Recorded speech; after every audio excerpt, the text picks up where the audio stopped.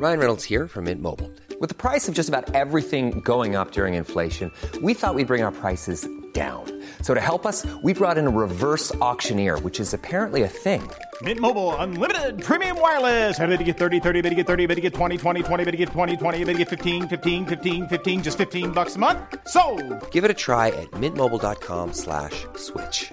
$45 up front for 3 months plus taxes and fees. Promo rate for new customers for limited time. Unlimited more than 40 gigabytes per month. Slows full terms at mintmobile.com.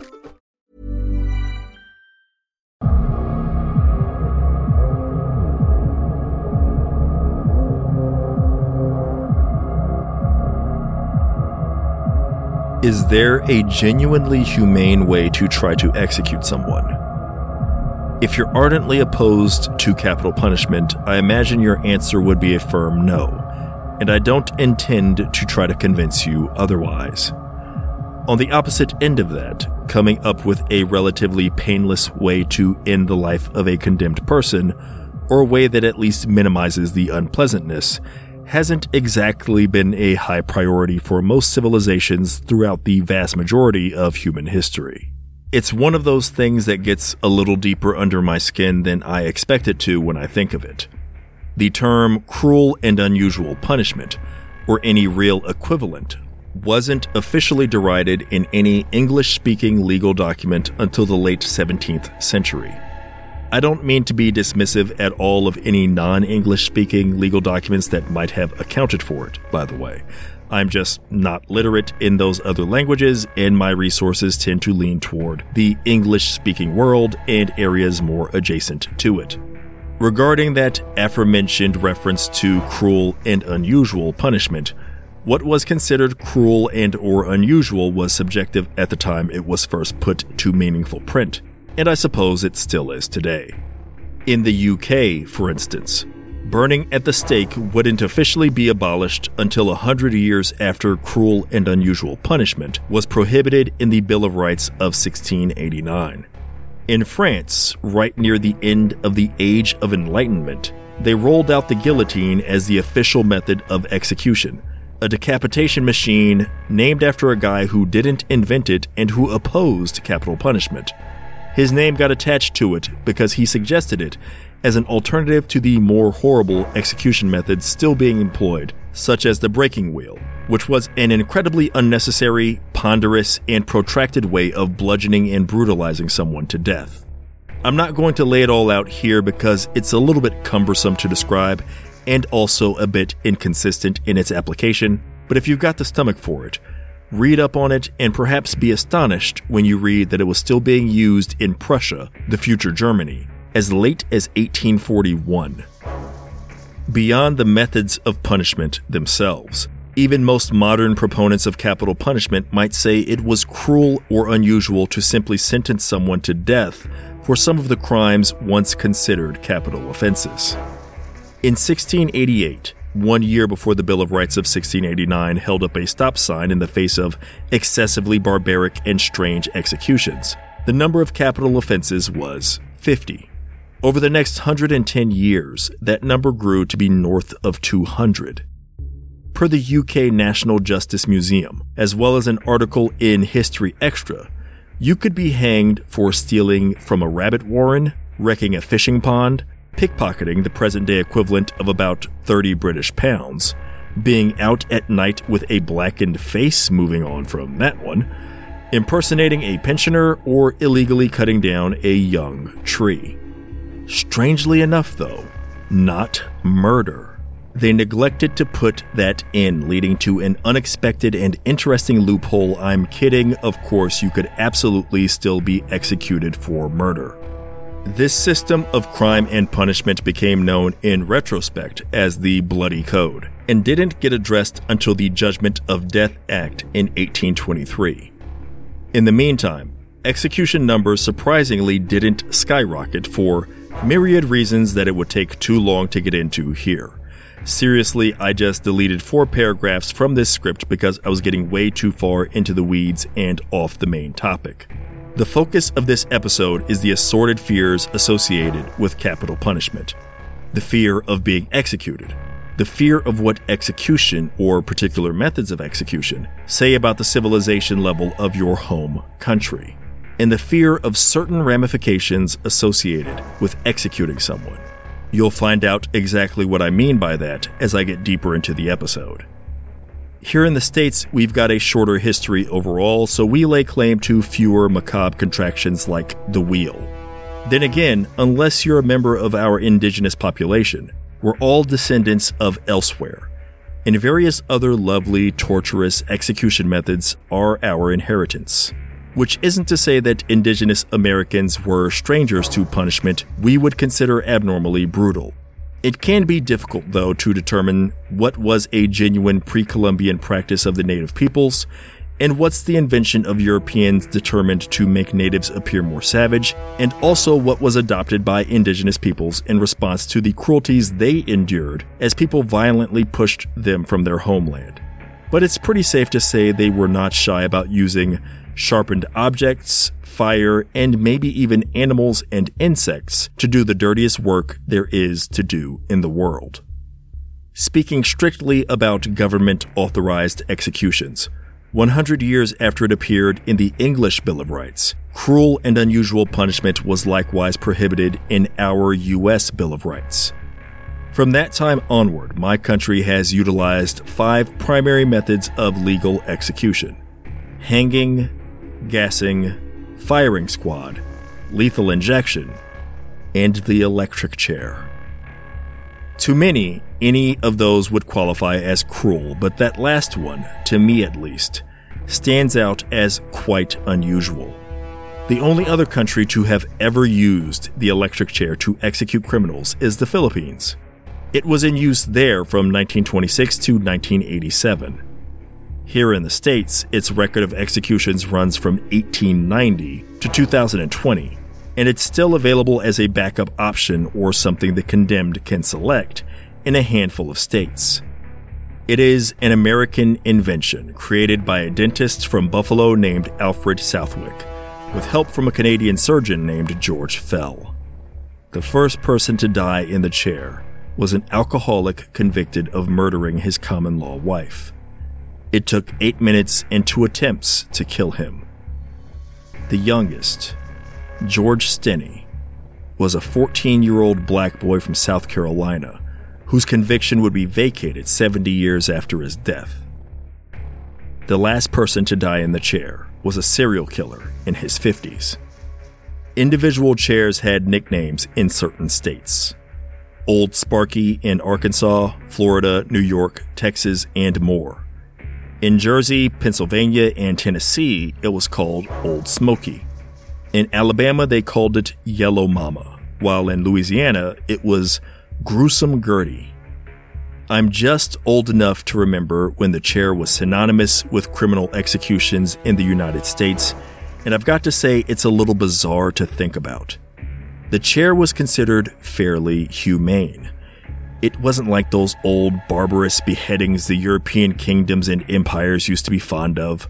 It wasn't hanging, which was older than the Bible. It wasn't the firing squad, which had been around since rifles were invented. It was modern technology, born just ahead of the 20th century.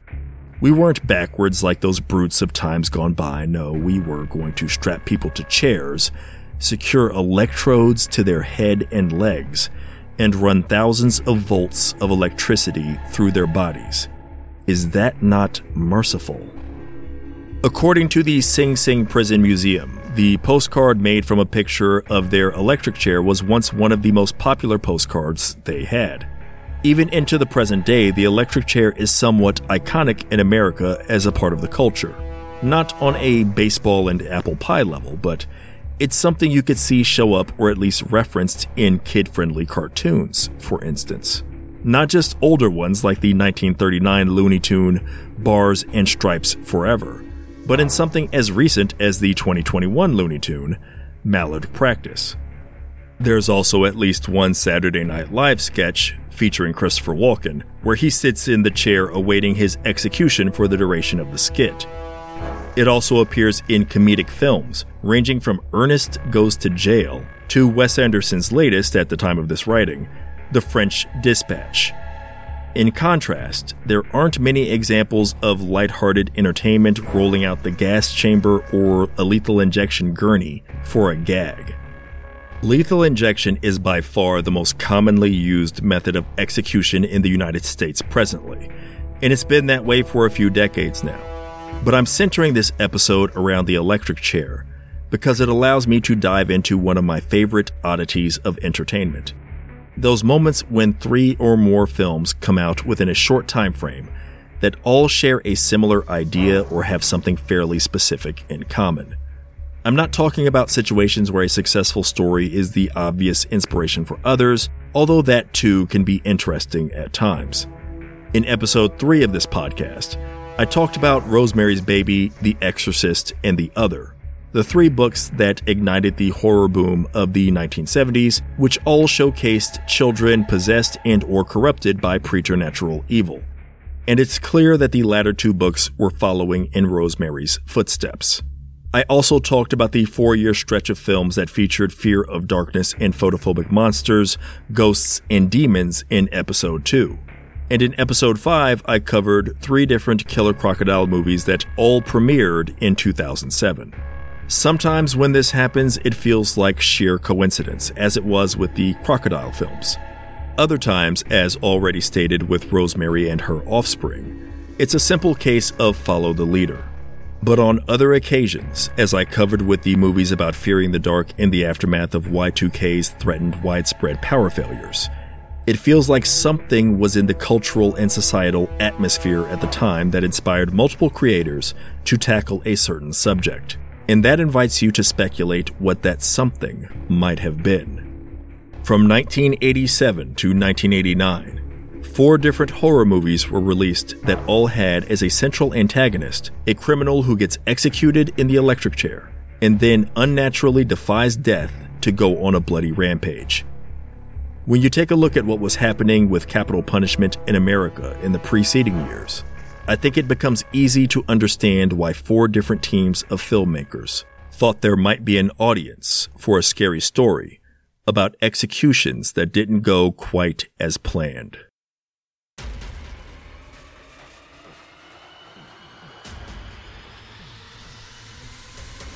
In 1972, the Supreme Court decision following the case of Furman v. Georgia prompted a national moratorium on the death penalty.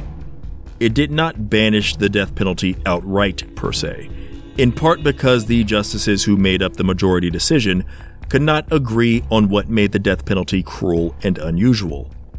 Some believed the problem was inconsistency in sentencing rules, or worse, a consistency that reflected racial discrimination. According to Justice Stewart, these death sentences are cruel and unusual in the same way that being struck by lightning is cruel and unusual.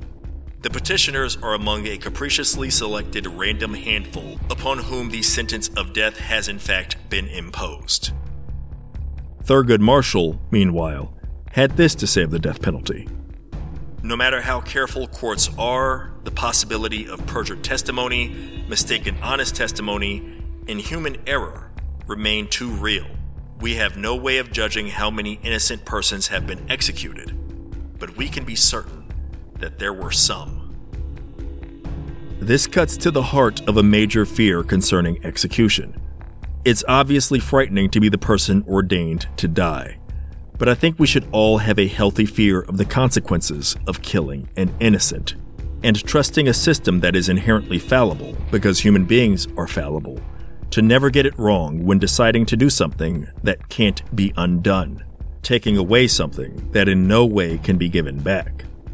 True, you also can't give back the years to people who've had it stolen from them by a wrongful conviction and imprisonment. You can't return stolen time. But as long as they're still alive, you can return their freedom. As long as they're still alive. This hasn't stopped being on the minds of Americans in the decades since the Supreme Court's 1976 decision allowed capital punishment to resume. But this brief moratorium, the following reinstatement, and the debates and actions surrounding it all put it on a pedestal in the public consciousness. States revised their laws to try to better clarify and specify exactly what constitutes a capital offense. The modern lethal injection process was implemented in the early 80s, soon phasing out common usage of the electric chair. And from 1977 to 1986, the years leading up to the first of the movies I'll be discussing this episode, the following numbers of inmates were executed annually. 1 in 1977, 0 in 78, 2 in 79, 0 again in 1980, just 1 in 1981 and 2 in 1982, then 5 in 1983. Then, in 1984, that number jumps to 21. Then 18 more in 1985 and 1986 each. Just to reframe those figures, 6 people total were executed in America from 1977 to 1982. That total was almost matched in 1 year alone in 1983. And there were almost twice as many executions in 1984 as there had been in the prior 7 years combined. A quick search of newspaper archives and a look at the number of results year by year for the keywords death penalty shows how much more it was being talked about nationally as executions increased. From 1984 on, the number of people executed annually in the United States would never drop below double digits. That remains true as of the day I'm writing this. Remaining in the 80s, the topic would go on to be a critical, perhaps decisive point of contention during the debates leading up to the 1988 presidential election, and it was in this climate that the first of the 4 movies I'll be talking about premiered. 1987's Prison, starring a young Viggo Mortensen along with the late great Tommy Lister, was directed by Renny Harlin. I'm going to set that film aside for the moment and talk about the other 3 instead, because those 3 have one important thing in common that Prison does not. Destroyer, House 3, aka The Horror Show, and Wes Craven's Shocker were all released in that order from 1988 to 1989. They are also coincidentally listed in order from least to greatest regarding budgets, revenue, and overall legacy. All 3 films are about an imprisoned, prolific, and perverse serial killer who gets strapped into the electric chair, shocked with the voltage necessary to kill a man, but who in one way or another doesn't truly die. In Destroyer, it's never really explained why, but one character describes its villain, Ivan Moser, played by hulking football lineman Lyle Alzado, as being rendered half dead, half alive after his electrocution. In The Horror Show, it's discovered that the villain, Max Jenke, who has the worst name of the trio, had been sort of microdosing himself with electrical shocks, gradually building up a resistance to his eventual electrocution, which somehow enabled him to live on as an electrified spirit. Finally, in Wes Craven's film, there is Horace Pinker, okay, maybe he has the worst name, who simply sells his soul to the devil prior to his execution, giving him the power to body surf between living people and then later inhabit electronic devices to continue his killing spree. In all 3 films, the electrocution scene is a bloody, prolonged affair, where so much electricity is required to kill the resilient villain, it overloads the circuit breaker, causing sparks to fly. Something else these movies have in common, which maybe flies a little bit under the radar, is that the execution is what sets the criminals free, allowing them to murder more people. There's no indication prior to the execution that any of the men were in position to escape their prison.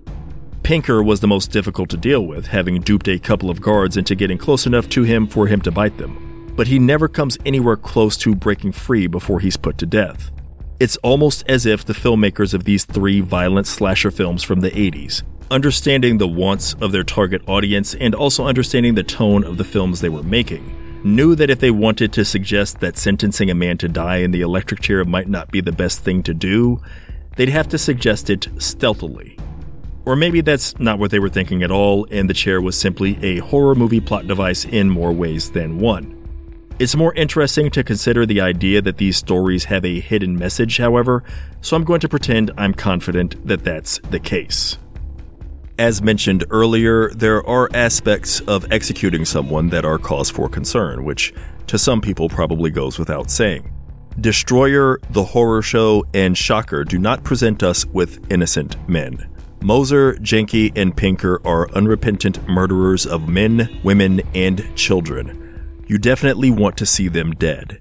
Nonetheless, intentionally or not, strictly based on the plots, all three movies tell a story in which executing a criminal just makes things worse. Keeping them locked up is less satisfying, less potentially cathartic, depending on your position. But based on what the story gives us, it's the better solution. And as just about everybody in the real world knows or learns sooner or later, the more satisfying thing to do isn't always the healthier thing to do. In their own unexpected way, these decidedly non-progressive films at least hint at the fear that execution just exacerbates evil instead of ending it. Additionally, the electric chair specifically seems to imbue each of these killers with more power. It's treated as an abnormal science fiction torture device, barely understood even by those using it. The way it works, its unique and unusual cruelty, ultimately magnifies the threat. The horror of the electric chair is most explicit in Destroyer, where Moser uses it to kill one of his victims, and tries to use it 2 more times as he repeatedly fails to finish off the final girl. It is not an instrument of justice in any of these films. It just brings pain, 2 different kinds of shock, and greater fear. To be complete, 2 of the 3 villains are defeated at least in part by shocking them one last time during the film's climax, albeit by means other than using the electric chair. The key difference between the climactic electrocutions and the initial ones being that they are done to stop an active, roaming threat, not someone who is already locked up.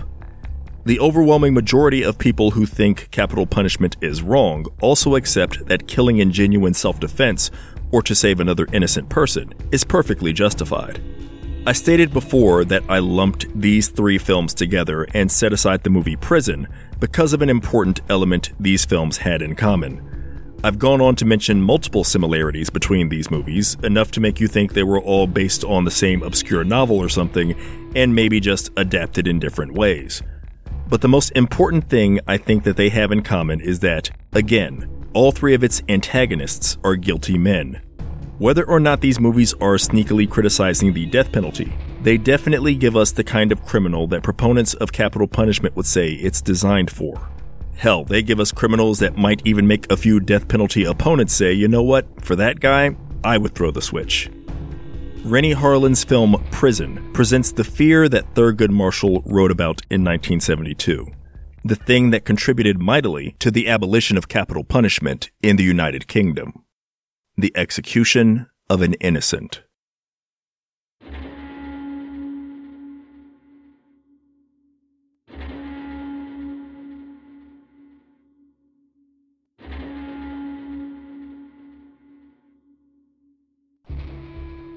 "10 Rillington Place is a notorious address in England's history.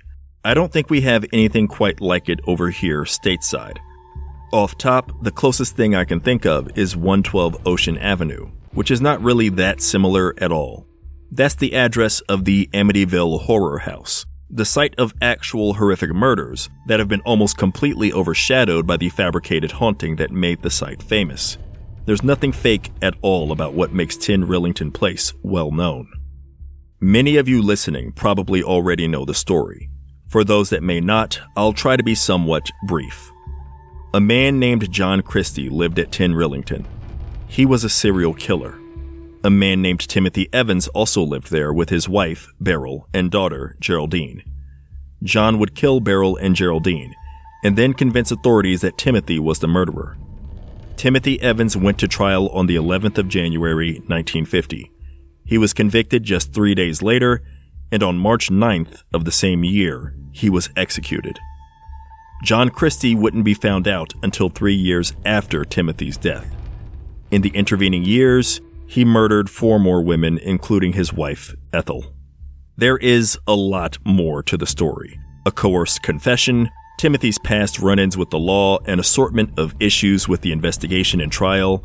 If you want to know more about it, there are a number of books and documentaries on it, and I can't imagine there's a major true crime podcast out there that hasn't covered it already. It is a major event in the history of British crime, and that might be understating it, because there is no legitimate debate about the innocence of Timothy Evans. The man did not kill his wife and child. And in fact, the actual murderer helped set him up to take the fall for the crime. The justice system in England committed the ultimate act of injustice. They took someone's life for a crime they didn't commit. I haven't directly stated my thoughts about capital punishment yet, although you can probably ascertain my opinion of it from the tone and content of this episode so far. I'm actually, theoretically, in favor of it in specific cases, which possibly upsets some people to hear that if they're 100% morally opposed to it. All I can say is that my perspective on it is that if I committed a particularly heinous murder, I would consider my life forfeit. I want to say I would think that's fair, but not really, because I think my crime would still outweigh my penalty.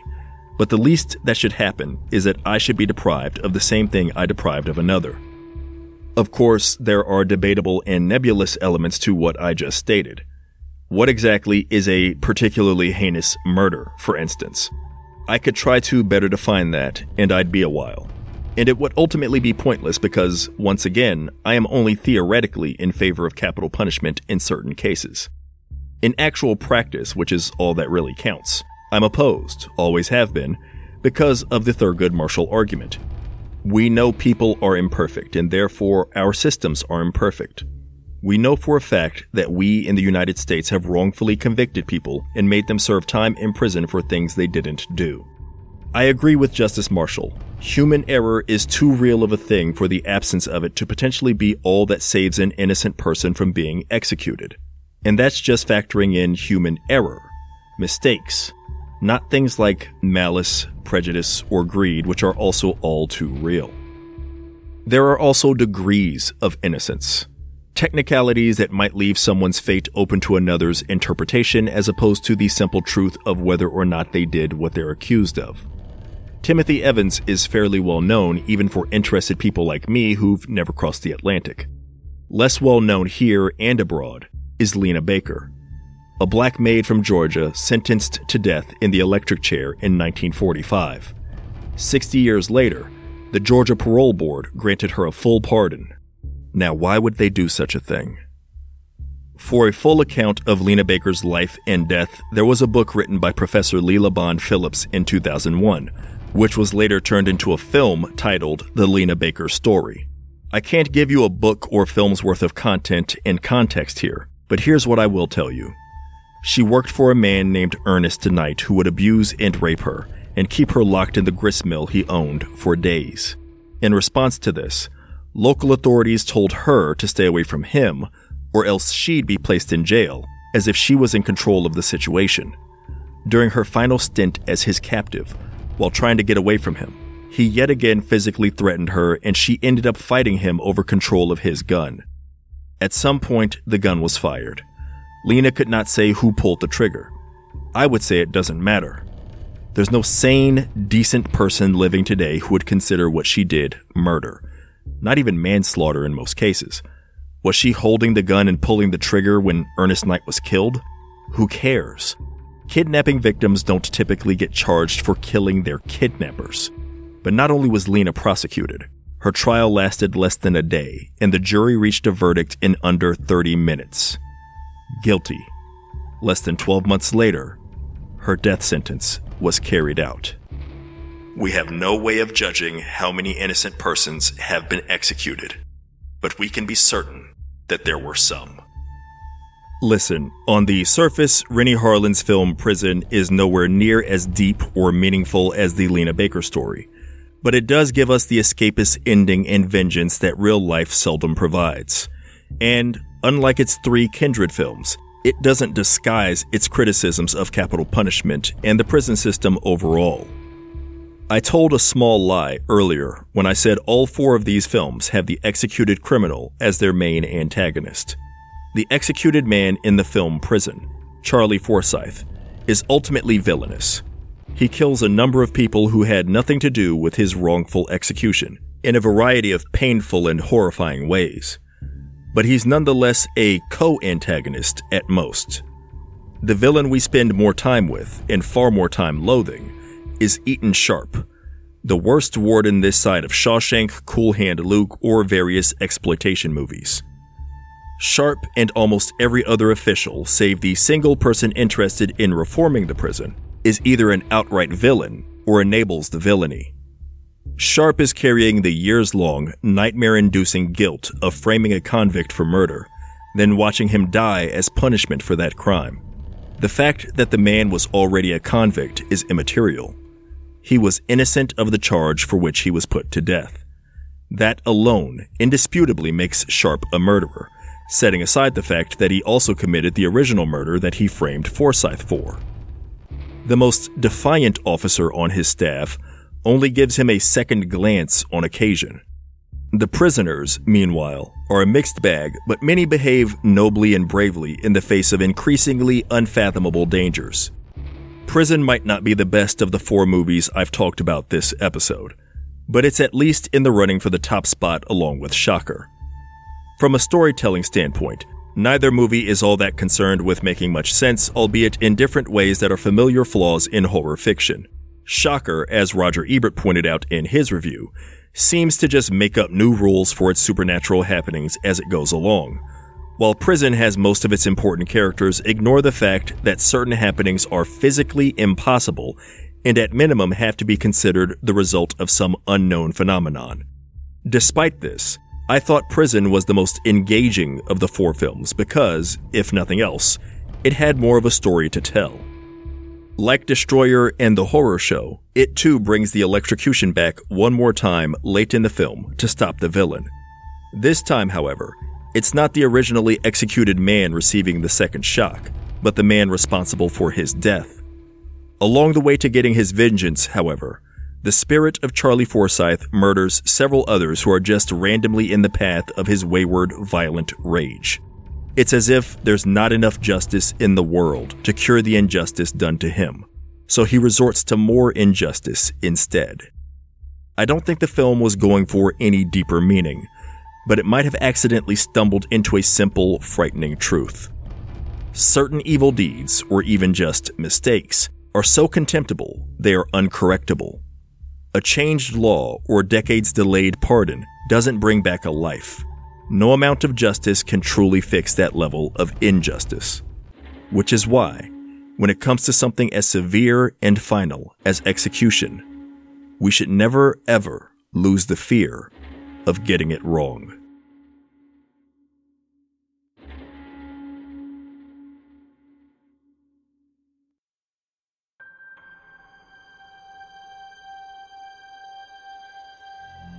Thank you, as always, for listening to the Healthy Fears podcast, written, produced, and narrated by Johnny Compton. For transcripts and research notes, if applicable, for each episode, visit healthyfears.com. Primary sources for this episode include the book The Lena Baker Story, written by Professor Leela Bond Phillips, the article on the Bloody Code at the National Justice Museum website, nationaljusticemuseum.co.uk, the Bloody Code article written by Emma Slattery Williams at the History Extra website, historyextra.com. My debut novel, The Spite House, is scheduled to be released by Tor Nightfire on February 7th, 2023. If you're interested in any of my other writing and fiction, my publication credits and links to some stories can be found at johnnycompton.com. The subject of next week's episode is hatred, and in case the topic alone wasn't warning enough, fair warning now, it does get into some pretty dark territory. Nonetheless, I hope you will join me for that episode.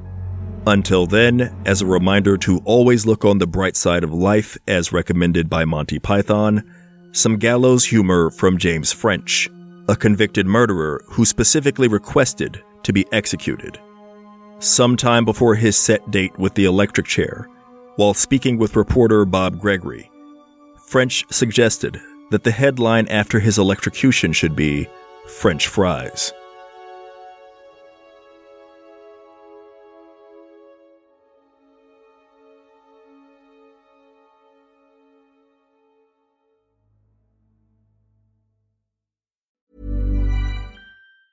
Planning for your next trip? Elevate your travel style with Quince. Quince has all the jet-setting essentials you'll want for your next getaway, like European linen, premium luggage options, buttery soft Italian leather bags, and so much more. And is all priced at 50 to 80% less than similar brands. Plus, Quince only works with factories that use safe and ethical manufacturing practices. Pack your bags with high-quality essentials you'll be wearing for vacations to come with Quince. Go to quince.com/pack for free shipping and 365-day returns.